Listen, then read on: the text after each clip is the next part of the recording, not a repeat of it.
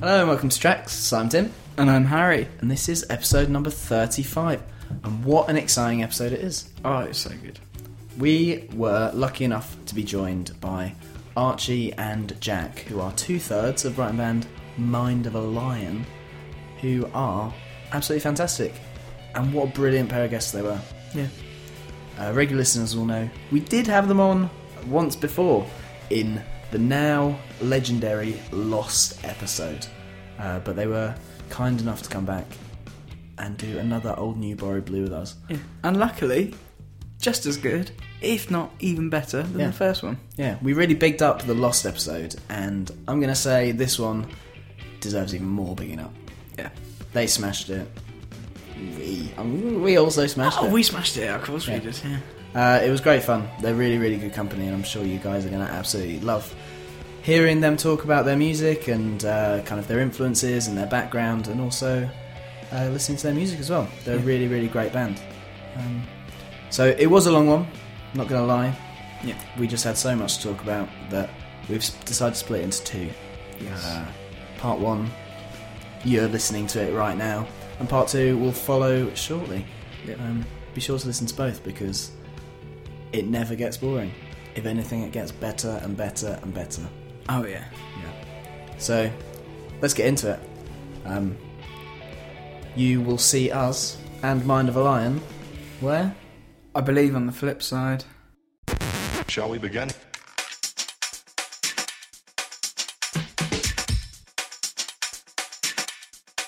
Let's begin now. We are rejoined by Archie and Jack. Hello. Mindofalion. Welcome back. Sorry, boys. Getting there with the apology early. Yeah, listeners will know that we've done this before, but they didn't hear Still it. spinning on my chair. We even told them that it was the best episode that they'll never hear. Yeah. So this is our second attempt at the best episode. So no pressure. No pressure. Original. Absolutely. I'm feeling the hate, but I deserve it. So It's all okay. There's no hatred towards you. All is forgiven. It's nice to be back again. Yeah. yeah. No, it's nice to be back. Have a second round of It's this. a nice little break. Recap. What's been going on in this intervening 2 weeks? And generally, our listeners maybe don't know that much about Mindofalion, so... Yeah, so we're just started a little gig gap. We've been writing solidly, just getting tracks together for a new release that will be releasing in February. We're looking to record in December. We're just in pre-production stages, trying to choose what sort of tracks we want to release. It's going to be a single release. We're going to have a B-side with it. And what we want to get out of it is to be releasing the music that is our new sound. I feel we've developed so much, getting our new bassists in, etc. Our sounds just developed so much in the last year even. When was the EP released? So EP released April 16th. Yeah, April. Origin, the EP. Would you put a single release as more important for you than an EP then? I think an EP was like a taste of the seed that we are a band and this is the name and this is what we got, and then this single's much more specific. So a single, like how we're doing it, the idea, don't know if we'll say it, but 2 songs, and every single single that we ever release has have a very specific like structure behind of what it is. So we're going for a galactic, like a theme, but it's not. That's how we're writing it. It's just all our stuff's quite spacey. I mean, Archie, you're the one that does all that writing, but go on, you talk about. Well, we treat it like projects. You know, we treat it every song has its own meaning. We like to relate songs together, so and play them close in the set, or even release them on the EP. And for Machina example, the first track on the old EP, on the EP that's up, Origin, it's very political and socially driven. It's based on society being one big machine, and I based it on a picture from Matrix and Machine City, and so I started off with that meaning, and then I based the EP on that track and tracks that sort of in a way built up that sound and went together with Machina. So Machina is very much the main track. In a way, it's like the single of the EP, if you know what I mean. Sure. And then the other tracks have their own identity, but they relate to Machina in a lot of ways. And so with this single, we're just going for the main the A track, so the single, and then a B side that will, you know, it's just the same project really, and it's describing the sound, describing the picture, describing the meaning. But as I said, we're not totally sure on what tracks we're going to pick yet, because we've got a few different sort of artistic projects. You know, say we've got like 10 tracks we've written. Sure. You know, 2 tracks with its own thing, 3 tracks completely different sort of meaning. So right now you don't know what that official single is going to be yet. we don't know yet, and the B-side, what to go with it. We don't know for sure. We have strong ideas, don't we? But as I said, we're in pre-production, working with our engineers just to see what will come out as strong, you know. It's interesting that even at this stage you can already see, like, these new tracks that you're still working on, you can already see them as like quite standalone pieces from like stuff you've done before, and also Definitely. other stuff in this batch, because like, Yeah. you know, you imagine a lot of bands, they kind of work through a load of stuff and then pick the best and then move on to another stage. Whereas Exactly. this, you're already seeing like, okay, this is stage 1, this is stage 2. Yeah, too right. And it's like, I always feel like that way of doing things, not that I disrespect it or, you know, I just think it's such a throwaway sort of Well, this is it. We mentality to it. we write songs not because we just want to write a song. We write it because we put everything into each individual song. As each individual song is unique to that song type. Yeah. You know, Yeah. all our meaning and all the lyrical content is very specific to that one song. And every song's different because you can't write. We don't like to write the same song. Sure. There's no point writing the same song because we've already got that song out. So every song we write is taken away, cut, thrown back in, and then we get rid of it half the time, delete it, and then we're like, actually no, this is a good song, let's bring it back. Yeah. And it's basically we never got on the same thing twice, so that's why it's kind of hard to choose from. And do you find that you work through each idea like till the very end, or do you like do some of them just drop off through the process? A lot of them do. Yeah. I think that's a key way of finding that final sound. Is that Yeah. so? I think a strong track will be built up of 5 tracks you've written before, but each track would have a specific sound. But out of them 5 tracks, you pick bits out of it, whether it's structurally or sound wise, or even the instruments, how you're playing your instruments, or the meanings. It's going to build to one track. You know? It's one of the key things of just progression in general, isn't it? It's just kind of It's like having different drafts of about things, churning and out just things. kind of moving them away. Yeah, and that's. I suppose you could say that could relate to bands that do just pick out of 10 tracks and chuck away a lot. Yeah. But I think the final product. Sorry, when I write my lyrics, I always want the final product to be as strong as my initial thought was, and I don't want to lose that meaning. The meaning is the main thing. We even write tracks around a certain picture or a certain feeling. So, you know, certain riffs would be sounding that way because we want to get that emotion in that bridge. You know, it's like, because you need that. Because like when I do like creative work, even if you're quite happy with the end product, if it's different to what you originally imagined it to be, you can't like deliver it with the conviction. Yeah. And, like, you know, it's different for me. I just put something out there and people do whatever they want with it. You have to stand up there and actually sing it. And if you know at the back of your head this isn't quite what I wanted in the first place, you're never going to forget that every time you perform it. And It's people just will gonna be see like, it when you perform it. People will see that you're half-heartedly doing it. You know, it's a lot of like, you know, a lot of pop singers that they don't have anything to do with the track. The best actors in the world, pop singers. Yeah, sure. Well, the best actors as well are the best actors because they're acting. They're not actually feeling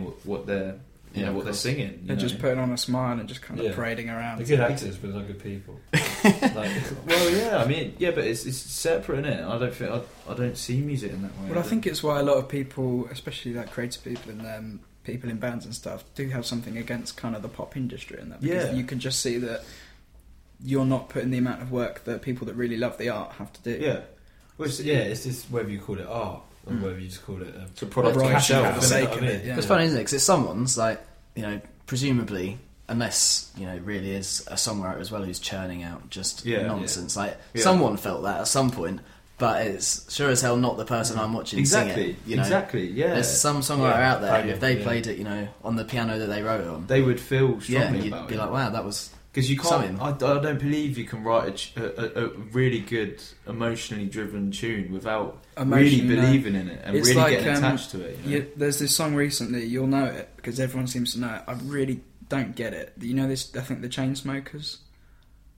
I'm glad you don't know it. Oh, right. So there's this really big band. band. They're like big at the moment, and all my mates love them. And then there's this song, I can't remember what it's called, but my mate knows that I don't really like pop music and stuff, certain things. Yeah. And he showed me it, and I was just like, they haven't written a good song. They've basically written a good hook, and they've basically gone through history of music and thought this sounds well. People like this sound, and they've stuck it into a song. Generic. Yeah, Oh, exactly. and people are like, I love this song. It's this summery tune with this like.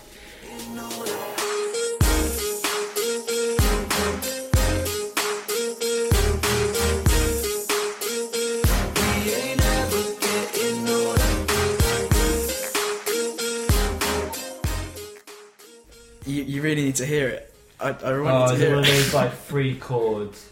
It's just it's too everyone simple, knows, yeah. and it's absolutely huge at the moment. Well, I think there's always been that element. I think it's like I don't blame people for falling into that sort of category of liking that sort of music, because at the end of the day, it is, as we're saying, it's a skilled writer who's doing these things on purpose. I think to affect people. I think the other thing is that like McDonald's is churned through to be delicious. Like it's processed to be like aesthetically pleasing to the ear. Like there is something about it that appeals to people. They put stuff in the food to appeal. It's exactly. The same with music, isn't it? It's not like you're dumb if you like it. It's just like it's natural to like it. Yeah. There's been so many years of music. From music started as what was it? What was music? How did music start?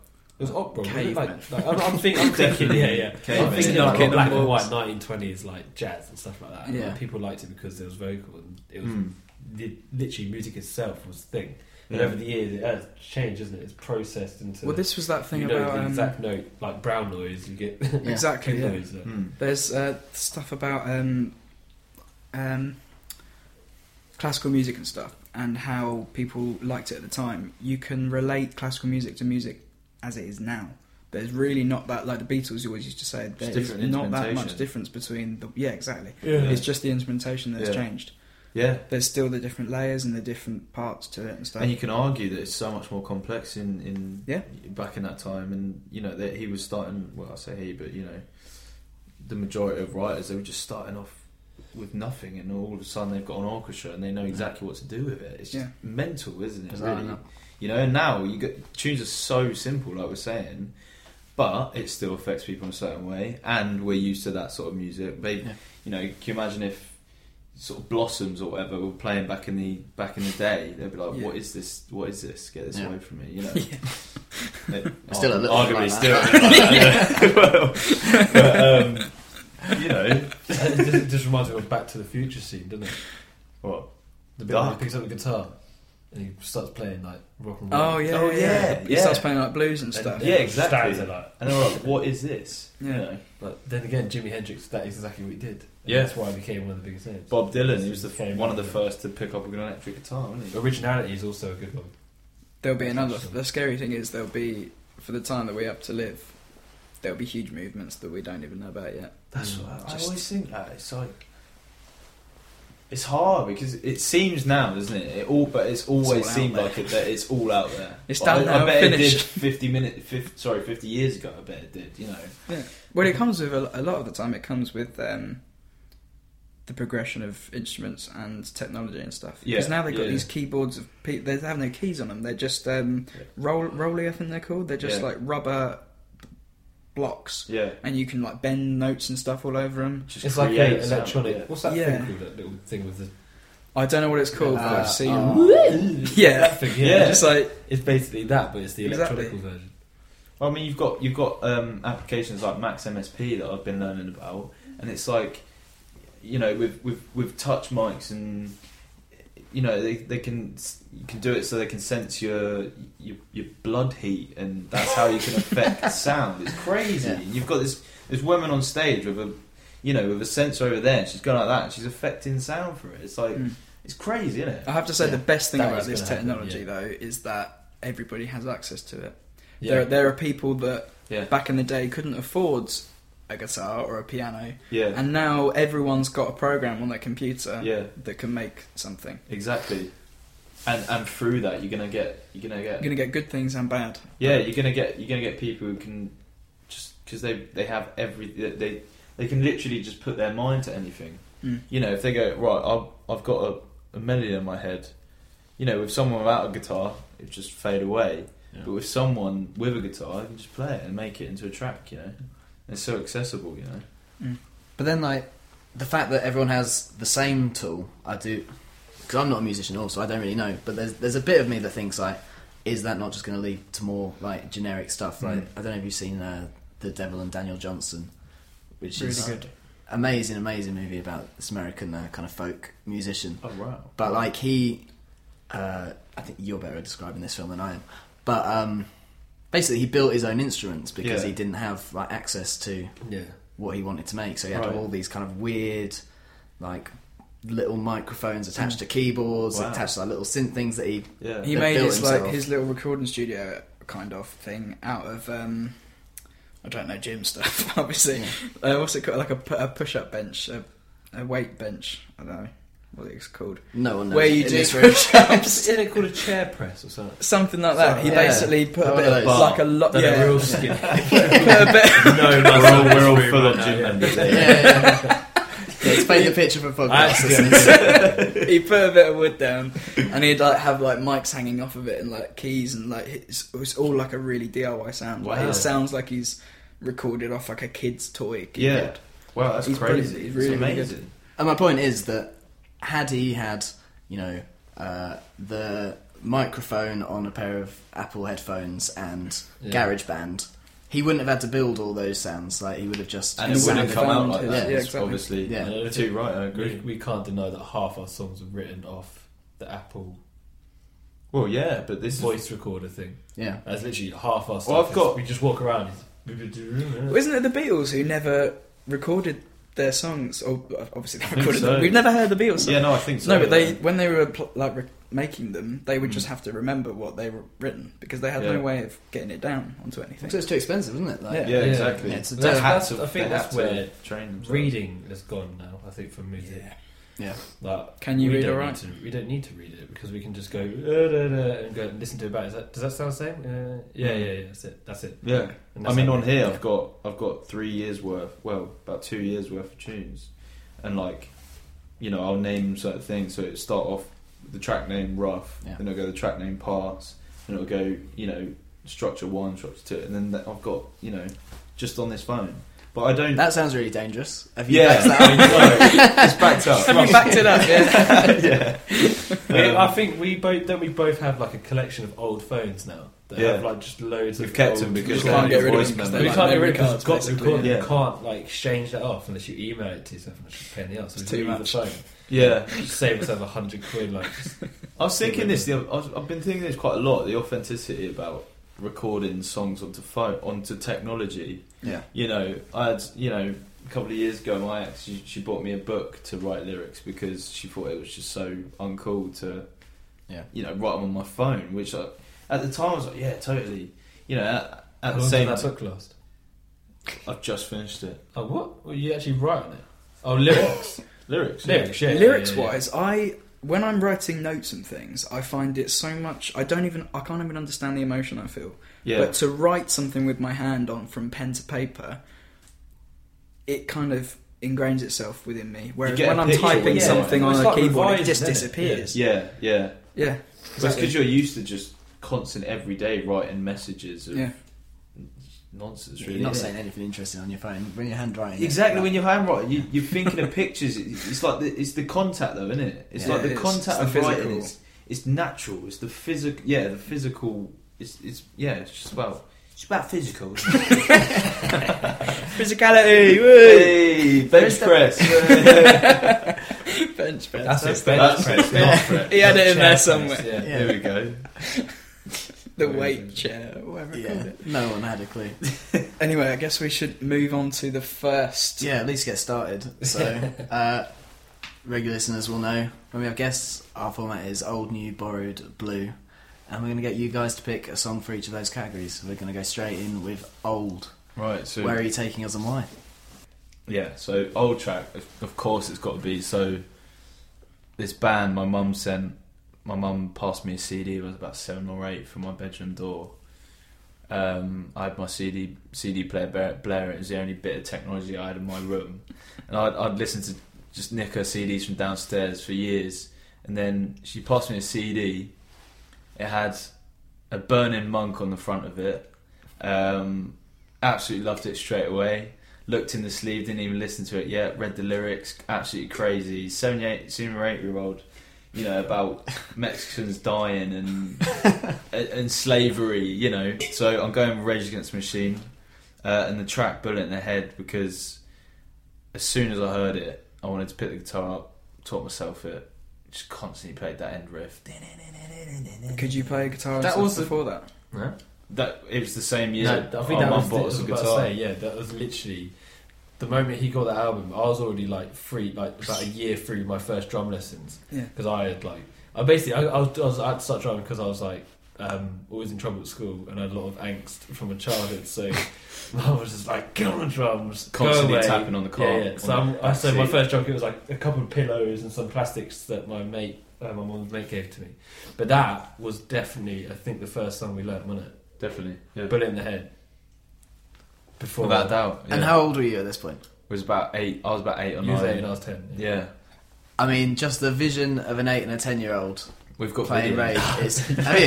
Yeah. It's also a romantic view on the Savage. start of a band. Like, I wish I had Well, that yeah. kind of thing. I suppose it is. Yeah, we've got old videos of us in... Jack had to... What we used to do, Jack had to do the old Jack White, where he'd take the bed out to fit his kit in. Oh, Nice. It's the exact And video. the kit he I had. flipped the bed up and I used to have a Premiere red. It was like, oh, what's the material? It's not like sandpaper, it's like plastic sandpaper. So you, Oh, you yeah, put your yeah. scratch and go, Yeah, I know the stuff you mean, yeah. It was red and white. It was literally kind of looked like Meg's kit from Jack and White. The White Stripes. Meg. Yeah, the White Stripes. So Stripe Whites. yeah, and I remember this is like my first kit, so all the toms were at like 35 degrees. Couldn't actually hit it properly because I didn't know how to. The snare wasn't actually tuned, so if I hit it, my stick wouldn't come back up. Like that. And then my cymbals were also slanted. I think I'd seen like one video, because obviously you couldn't go on the internet back in the day. Yeah. You just saw what you saw, and I think I'd seen like half of a really other bad drummer that I'd seen at school with his kit like that. And I was like, right, this is how I have my kit. Choked to fuck. Yeah. And yeah, that was the first kit, and then our first track was called Drugs and Money. Drugs and Money, because we listened to Drugs Ian and Jury. Money, Drugs that's and Money. Sex and Drugs and Rock and Roll. Yeah, exactly. Yeah. Ian Jury, yeah. This is what we should So be how old writing were you about. when Drugs and Money was... Drugs and Money. Please don't say Did you have 9. any of either at the time? No, well, we definitely... Oh, we can't actually go into that, can we? We should go. This is a safe No. place. Did we? Alright, no, as in, remember the first time you burnt your hand in London? What was that? He won't mind. He was smoking weed. No. Can we go into it? Yes! Alright. This is No, our podcast Someone exclusive. that we know, Okay. when we was at a Jack, young age Jack, in this is London, obviously... Archie... No, it's not. It's just someone that we know. Right? It's fine, it doesn't have to go in the cut if you don't want it to. Burnt his hand. Archie burnt his hand because he picked up a knife after someone had been cut in hash. Okay. So we This is got fine. raised. We got raised by But, having to... right, so let's think of it away so it's not opening, but it's important to say it because our first track was Drugs and Money, and yeah, we had the Ian Jury influence, but it was very much based on what we experienced as kids, what we saw. And yeah, we look at it as a cringy name now, but it's the bare bones of what we saw. You know, it's about seeing drugs and seeing the effects of drugs more like, because our parents used to always drill into us what their friends had gone through and how many have actually survived and how many actually have I think gone. it would be incredibly interesting to hear a song from that point of view. Yeah, we've got it recorded. We can send it over. Absolutely. We've got everything. We've got. Such a Because sad- when's the Yeah. last time you've like kind of heard a song from somebody that age or something that is Well, about yeah. something like that? Yeah. I mean, If we you had- go on I think it's on MySpace. Really? I don't think MySpace still exists in the no, way it it's used to. definitely gone. No, I don't think I it's still, loads. I You can still listen log to in. Stuff. You can still if you type in the monocles on MySpace. The monocles. Yeah, the monocles. Wow, It's what, MONACLES. what Yeah. brilliantly like Drugs and Money, like this gritty thing, and then the monocles. monocles. we didn't know, but we spelled it incorrectly. We didn't know what the monocles meant. We literally was all. I remember we was all in the playground. It was me and the old guitarist called David, right? David Perkins. Yeah, actor. He used to Big go up to David. what was that? Jackie Palmer's. Like he's a full-on actor or something like that. Funny guy, right? And I'd run around all day, like I didn't have any friends. He was with all the girls and stuff, right? You got it, right? And that then, was the later music. Yeah, though. see, look how Rage Against the Machine is that? That's me. With the That's like a Is real it? photo. Yeah, we did that in Brighton. Explain to people listening what that is. So listeners, Yeah, so we've got. You guys describe it. We know what that photo. Well, this is. I now realise Archie. He's got a hoodie with the sleeves rolled up, hood up, scarf across his face. Like a Molotov. A live Molotov as well. It's not like Photoshop or nothing. Where did you throw that? What happened No, there? We just lit it up. And Our took some dad snaps. helped us make it because Okay. he had a Because he knew how to take Molotovs. He knew how to make it. Previous experience, yeah. And so we went for On a the streets of Molotov Wickham, look. so- And is that a proper bomb or is that like a flask? Like a No, it was a metal. It's just a bottle with a... It was a bottle If you'd with. thrown with it, it would have gone Yeah. somewhere. it but was. Yeah, I suppose it was. We an just actual- chucked it in the water. Yeah, so that's quite an image. How old are you in that picture? High Wickham. That was That was 11, wasn't it? Or 11, something like 12. Yeah. Blimey. Yeah. I mean, it's a picture of an upbringing. Yeah. Yeah, I was wondering what pogs to give away. He's here with a Molotov. Well, yeah. Oh, I yeah. didn't- But I we were don't doing know the same. that. We did the old train on the side of the alley. All right, School. good. Charizard. That stuff's a bit later. We very much into our Rage Against the Machine. We developed our sound into so we actually knew what we were singing about as well. And we had tracks like it was Freedom to the Third World was the track. It was about India. Conflicts, which that's actually on YouTube still. Religion. Religion, which is religious. spelled Yeah, incorrectly, that's yeah. it. Yeah. You can watch all this as well. We ain't taken it down yet, but so yeah, that all of a sudden it got really important to us, and we released an EP called Peace for Aggression. So you really did? Which I don't really agree with. Start now, off with but This is it. You don't agree with it now, right? I remember at the time we went to a graphic designer and we were just can you do our website? Because that was when MySpace was all crap and you could pay someone to redo it for you.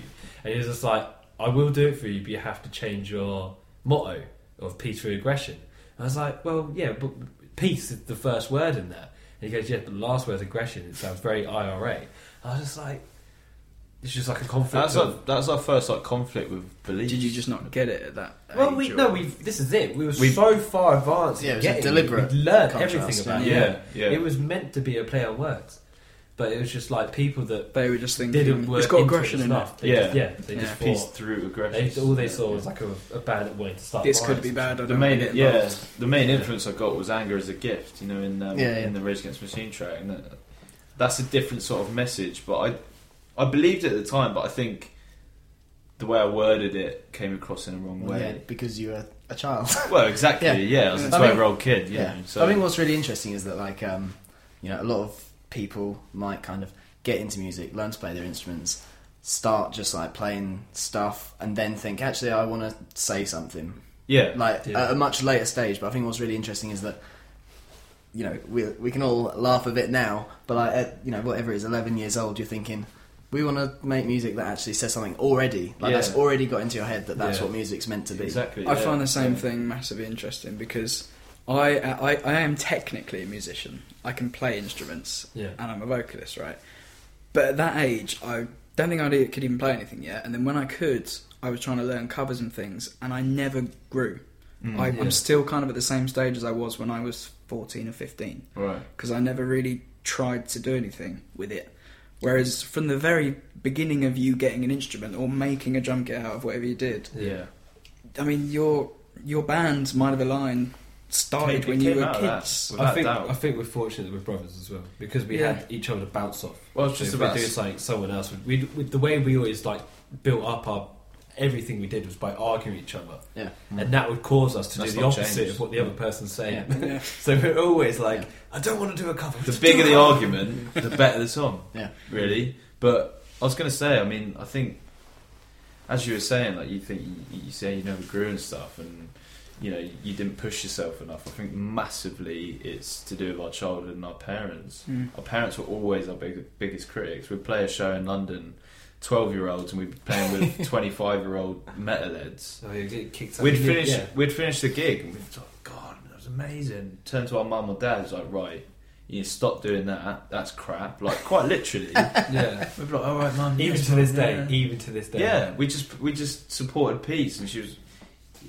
he can get better at that. He Yeah, can do it's better Archie at needs that. vocal lessons. the big one for the last 2 years.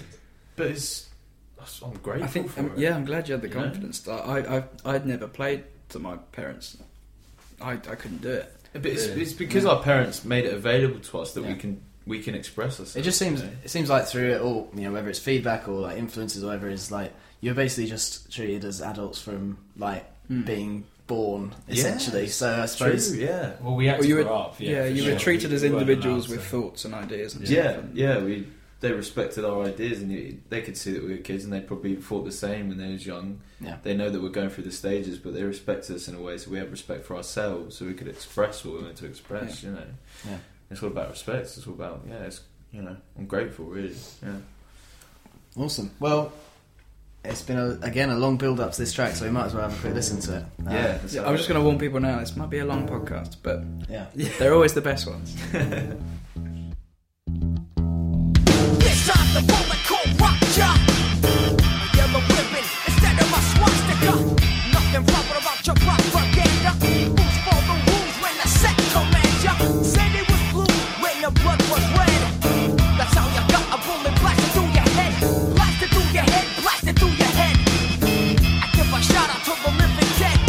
Stood and watched as the feds grew centralized. So serene on the screen, you was mesmerized. Cellular phone sounding a death tone. Corporations called turn you to stone before you realize it will turn into violence. A friendly preacher with a great big book full of well-known stories. What is the hook? Looking the sky, things just to start it full of wit. It'll lead us to a new future of happiness and honesty. To a future of happiness and honesty.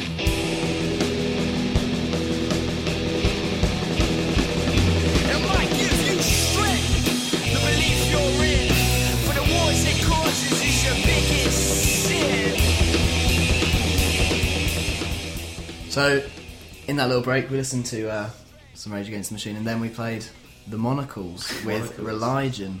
Yeah. And, I mean, bring us back from that, guys. Yeah, so the Monocles, we started off, it was about 9 or 10 in our bedroom, swap the bed for the drum kit sort of situation. Very much influenced from when my mum handed me that Rage Against the Machine CD. Well, literally influenced by it. Yeah, I mean, it's This was literally the old us. You say an old song, this was the old us. It was the beginning of our musical. Yeah, so the track itself is Religion. It's obviously based on religion being a lie. It's me expressing. I was about 11 or 12 when I wrote it. It's me expressing that I'm not against religion, and religion is a lovely thing for someone to have. It brings them happiness, brings them support, but it's when people try and force these religions, what are myths, in my own opinion, I don't know obviously, but what are myths, and they're forcing these religions and basing these things on other people and create conflict and create wars, and it's, in the chorus it's saying it's their biggest sin, that they don't realise they're doing. And so that's what it's based on. So the footage you can see is based on all those sort of wars that are, surrounded by religion. Yeah, I think if people want to go and see it as well, it's the Monocles official Religion music video. Just search for that. Is that what you said? And you have to spell it Mon-Ackles because we did, when we built the band name, it wasn't because we knew what the little eyepiece was. It's because we thought mono and cools sounded good together, and we put that on the front of it, and that was it. Well, I've got to say the dislikes are because Jack liked to mouth off a bit when he was young. Shout out to the metalheads in their bedroom. So shout out to the main. When you put that on, did you put that on YouTube at the time? Yeah. YouTube must have only just been started. Mate, I mean, it was in his first couple of years. 2009, 2008. We released it quite 2010. Late, 2006 was the first time YouTube started as well. Yeah. We released it quite late. We wrote it like 2-3 years before that, and then thought might as well release it. Put a sick video with it. Yeah. Jack made it. In his boxes. Because I was in like year 9. Yeah. So, I mean, first of all, the thing that shouts out is like the maturity of it, as we said, for your age. Yeah. It's ridiculous. But watching you, Archie, like, you have quite like hip hop, particularly mannerisms on stage in that video. Where's that come from? Because I know there's kind of a bit of a crossover between the heavier stuff that you're talking about and hip hop, but still, it was rapping basically. And that as well. I started off. I'd sing a bit, but my main expression was rapping. I used to write all the time. I used to write 16 bars like when I went to school, when I came back from school, all the time. Yeah. And it's definitely influenced by Zach De La Roche. I mean, even to this day, I respect the man so much. Just in his movements, not even in the music, just political and what he does to help people and what he's always done through their music. And he's just been himself. And obviously, I used to read his lyrics religiously. I used to watch. I had a Rage Against the Machine, their old live DVD. I used to go to bed and watch it every day. So I'd know all the lyrics and it'd be in my head. And so when I'd write, that would be in the back of my mind always. But I would be expressing my own views and what's going on in England, for example, or in countries like India where we travelled when we was very young. We did see a lot of things, and that's definitely influenced not just the Monocles but Mindofalion in a lot of ways, like even the name and the whole style, all the pictures that we're trying to create. So I started off rapping because of Zach De La Roche. It was the one vocal that I heard that I really connected to, and as I've grown, I've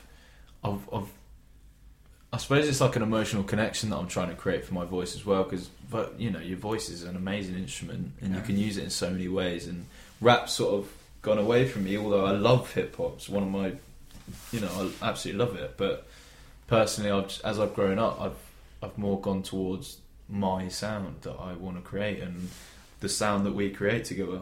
And we've both done that. We've both developed in that way. There may be a time in the future as well, I'm talking like 10, 20 years from now, where that kind of stuff might creep in again. Yeah. And you never know. It might make more sense at some point in your life. Exactly. It might come back, It might come back to me because it is in my head. This subconscious thought when you're creating, there's a lot of things in there that you might not think about now, but you're too right. Like 10 years or so, it might come back, Yeah, who knows? Yeah. Good first choice. Yeah. Goes deep. Yeah. This is 6 worth of choice right there. So do you think you'll ever go like as kind of I know the stuff you're putting out now is still political, but do you think you'd ever go like as kind of obtusely political, where it kind of is really out in the front as you did there, or are you more into the kind of subtlety and letting people read into what you're saying? I think that is exactly what it is. When we look back, it's so obvious what we're talking about. Exactly. That now we like to have depth in our lyrics and our vocal content. Yeah. So that when people, they have like, do you know, most people that listen to our songs, they listen to the and they're like, oh yes, it's catchy. It's only the very small minority that actually listen to it and they're like, oh, what are you guys singing about? Yeah. But I think as we go on and we keep this kind of we're not going to change it for anyone. Like this is how we like to write. This is what we've always written. Yeah. So like should we get larger, or whatever? I think this will be a massive part that will change us from everyone else that's going to be that size at the time. I think stuff has always been. I think not even just basing it on a music industry basis, but actually how it connects to people, how this music will connect to people, and it's.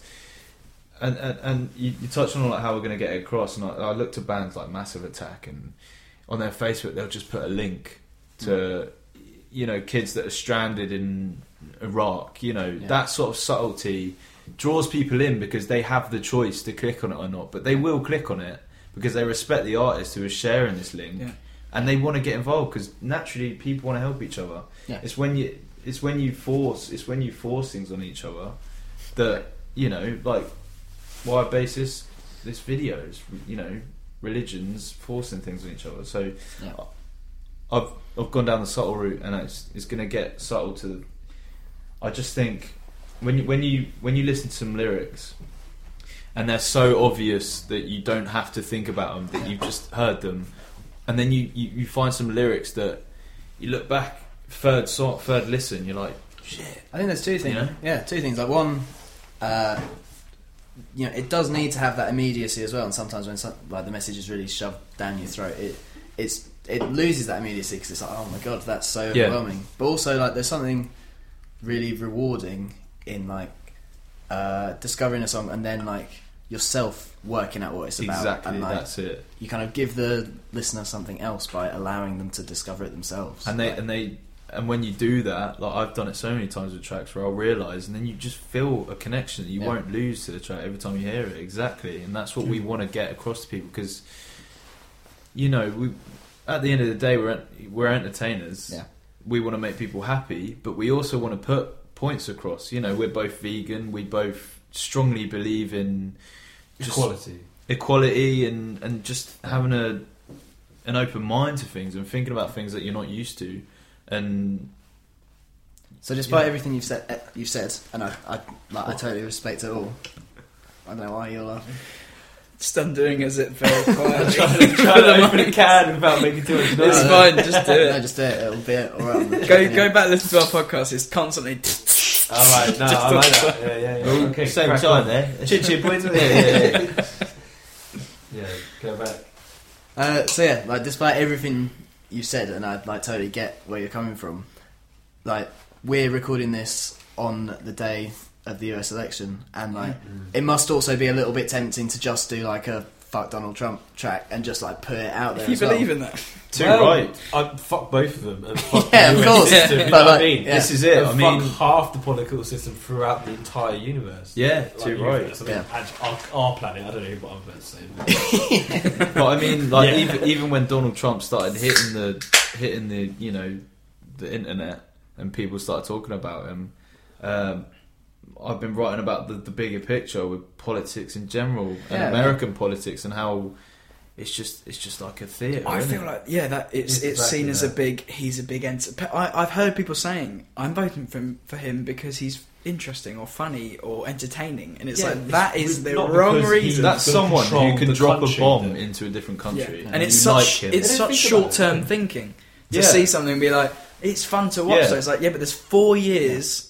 Hopefully, minimum, that you'll have to deal with this guy running your country. But it's also get into a very argumentative mindset I've had. But it's also impossible to really understand what is going on. I mean, Obama, he was a pretty smile in front of a disgusting country. Yeah, I mean, but he is a good man, and he tried doing the change, however hard it was. He did what he could do. There's obviously a lot in being a president. A lot of strings being pulled behind. Exactly. So you're not the leader of that country. You're the face of that country. Exactly. Yeah. There's I mean, it's obviously it's really hard to believe with media, but there's this documentary that's just been released. I started watching about Obama's time in office.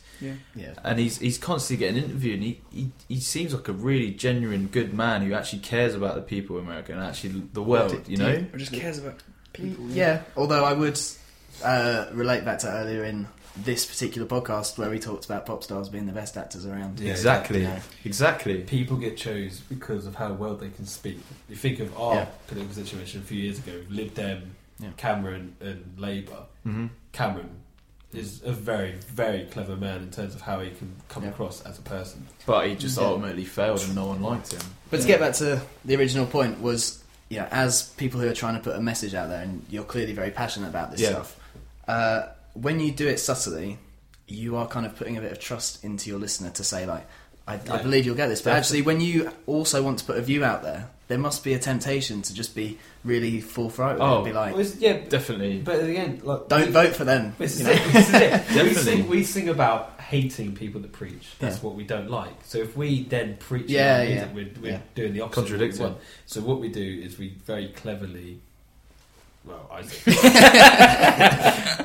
very cleverly puts across lyric, because I'm allowed to listen from an outside perspective, because I'm very much business and music. Archie's the soul of the song.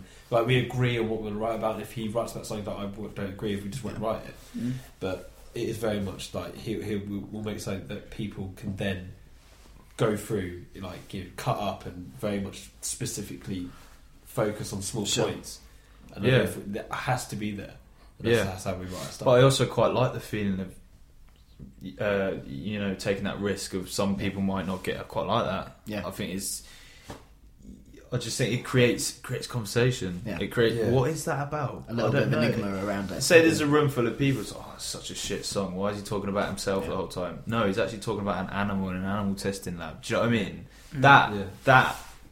That is what I want to create. And there's also that little thing of like sort of carving off the audience who are actually your audience. Like exactly. Stuart Lee, the comedian, he he talks about there was a certain time in his career where he realised that he didn't want to play to huge audiences, he wanted to play to audiences who understood him. So he started putting together sets that would almost drive out people who it's like weren't going to be his kind of audience anymore. So there is a bit where it's like, I just want the people to understand me. So like, exactly, if people don't get it, and they're not the right audience anyway, then good. Exactly. I'm glad that I'm not having to, create all this bullshit on top of what I'm creating to fit people. You're just doing what you want to do. I think we also write in a way that people that I don't know. Like recently, we've had shows where we played to like the last 4 or 5 gigs we played to full crowd, like pretty much sell out crowds, and I kind of sit back because I'm just a drummer and Archie's the face of it, so I kind of sit back in the room and I overhear people going, "Oh yeah, we watched them when they were supporting peace."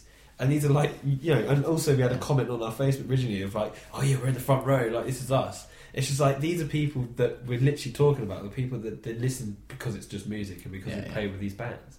But at the same time, they can then, if they want, listen to it over and over again, go through the lyrics, and be like, what are they actually singing about? Like I did with Rage Against the Machine when I was 8. We're not preaching, but that is our way of kind of being like, this is our point. It's nice that you can potentially have that impact on people, and that's kind of why you do anything publicly, I think, to like influence people in some way, whether it is. It's achieving that goal that you've always gone out for, that's not in front of, like, it's not on the face where you can't see that we're trying to, express messages. Well, you can subtly, but it's not like we're a political band. It's something that after like Jack's saying, after many listens you can understand, which is really exciting. That's what I've always wanted to do. So. Even to this day, like with Machine, I still get people asking what the lyrics are. Yeah, because they know what the lyrics are. It's like, is that actually lyrics? And they're like, yeah. It's like, oh, so that's what it's about. It's like, yeah. And then like, oh wow, it's actually a really good song. Like that. It's just like, it's alright. we can do better. Yeah. Cool. So, new is where we're going next. Choice number 2. So I've got to take this one. They're not a new band. Not a new band. Fine. But I don't know why I chose new. I suppose because I chose new actually because I got onto them 2-3 months ago. Heard them on Green Door up the road actually. So it's Auto Lux. They're a band from LA, I believe. They've only released 3 albums in 18 years. They have this thing, I don't know whether it's consciously or not, but they release an album every 6 years, so it means they take real time in whatever tracks and it's not like it's a 20-track album, it's a full-on 12-track normal album. But that means they have the time to really think about the tracks that are going in the album. And the track I'm going to go for is Headless Sky, because for me it describes... Yeah, I'll change the track for right. You like to see them staring at like, that's the wrong one! I did choose audience number 2, which is a lovely track as well, but I chose Headless Sky because for me, out of all their tracks, that's the one that hits me deep, and it describes the sound so well, because as we were talking about that subtlety to meanings, they have a subtlety in their sound. The voice is so delicate, but they're as you'll hear the song in a minute, it's when it drops in, it's so heavy. They've got this girl jazz drummer who's great. They've got a guitarist who, the effects he uses are so haunting but beautiful at the same time. They're just mixing so many weird things together that shouldn't work, but when you hear it, it's insane. Should we give it a listen now? Yeah. And then we'll have a little I was saying though, since we listened to that last one,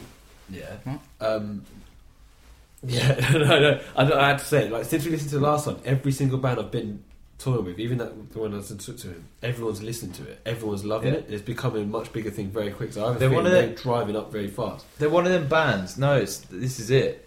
They're one of them bands that everyone knows except the girls who listen to the top 40s. Yeah, they're one of them heavily respected bands. And I was talking to Lisa Tiger Club the other week about it, and I was like, yeah, no, it's just the Auto Lux track. He was like, you like Auto Lux too? I was like, yeah, it's amazing. It was like audience number 2, Headless Sky, and we both said exactly the same thing. They should be absolutely massive because of their sound and the amount of risks they take, and it's just amazing. Like I'm so gassed, man. Yeah, but that is literally defining a band that's doing it because they like to express who they are and cutting off that audience, like they want you're to saying, be chameleon. Like I was saying, there's a definition of a band that does it. Is. Yeah. Well, after we've listened to this, I'd like to know why you think that people don't know them as much as you think they should.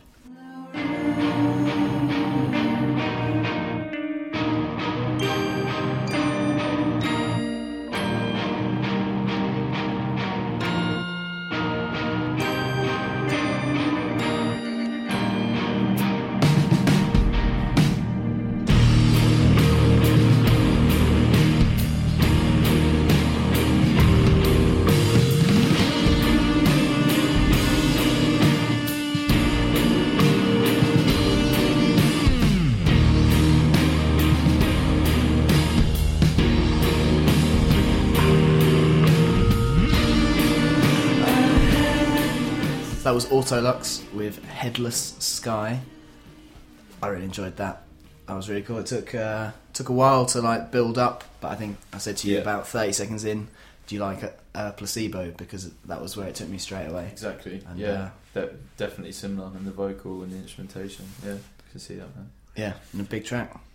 Very big track. And it's that gap, that pause. It's almost a bit too long. That when the drop comes in, it's even more of an emphasis. It's great. Love it. Put it on a big sound system. Yeah. And you said you saw them play live?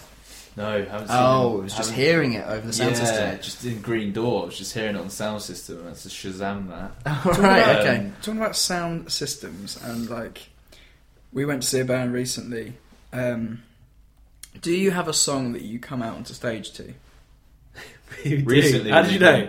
I don't know, but all I know is that we're thinking of the one that we might use for if we did tracks live, and we know that bands have a song. And often just started. We don't know what we're going to have yet. If it even happens. We've just started doing Death Grips, No Love.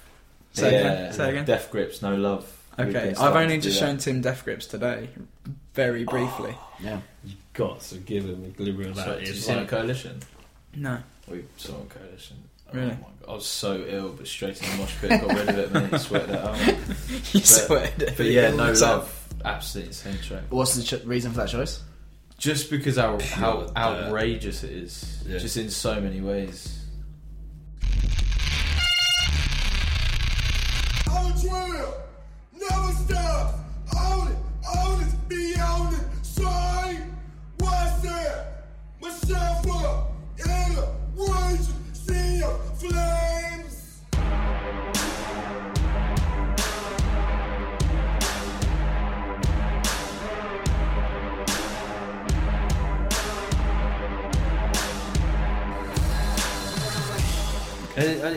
As a song, it pumps the crowd up as well. Yeah. When you come onto the stage with that, everyone's like already coming in to be like. But also, like the contrast between that track and our first track, it's almost so different that it's. Well, see, I like that. They're my favourite entrance tunes where it's like totally different. Like so Vampire Weekend come out to like early 90s hip hop every time. They? And like it's pretty cool because like they're nothing like yeah. I mean, not talking about intro tracks, but in terms of bands playing together in contrast, I mean, Clash used to bring Run DMC with them. Yeah. You know, how crazy is that? Yeah. You know, a load of bold skinheads listen to the Clash. And I mean, even more so, like in like late 80s, loads of punk bands would bring in John Cooper Clarke to do spoken word before. Exactly. Like, how cool is that? Yeah, that'd amazing. And obviously, like in terms of the message, very similar, but you couldn't get more audio difference to just northern little like scarecrow man. Yeah, like saying his poems, like, but amazing. Exactly. Yeah, too right, man. So that track's just we've been doing that recently. I love it. Lovely. Hello, listeners. It's us again. Just cutting in to say that, as we alluded to at the very beginning of this podcast, it was a long interview. We had a lot to fit in, and we don't want to clog up your phones with like a 3-hour episode. So we've split it in half. We appreciate so much that you've downloaded this first part, and we really hope you download the second part too. It gets better. It gets better and better and better. You're gonna love it. It's on your feeds now. Download it. Thank you so much. See you on the even flipper side. The B-side, man, I say.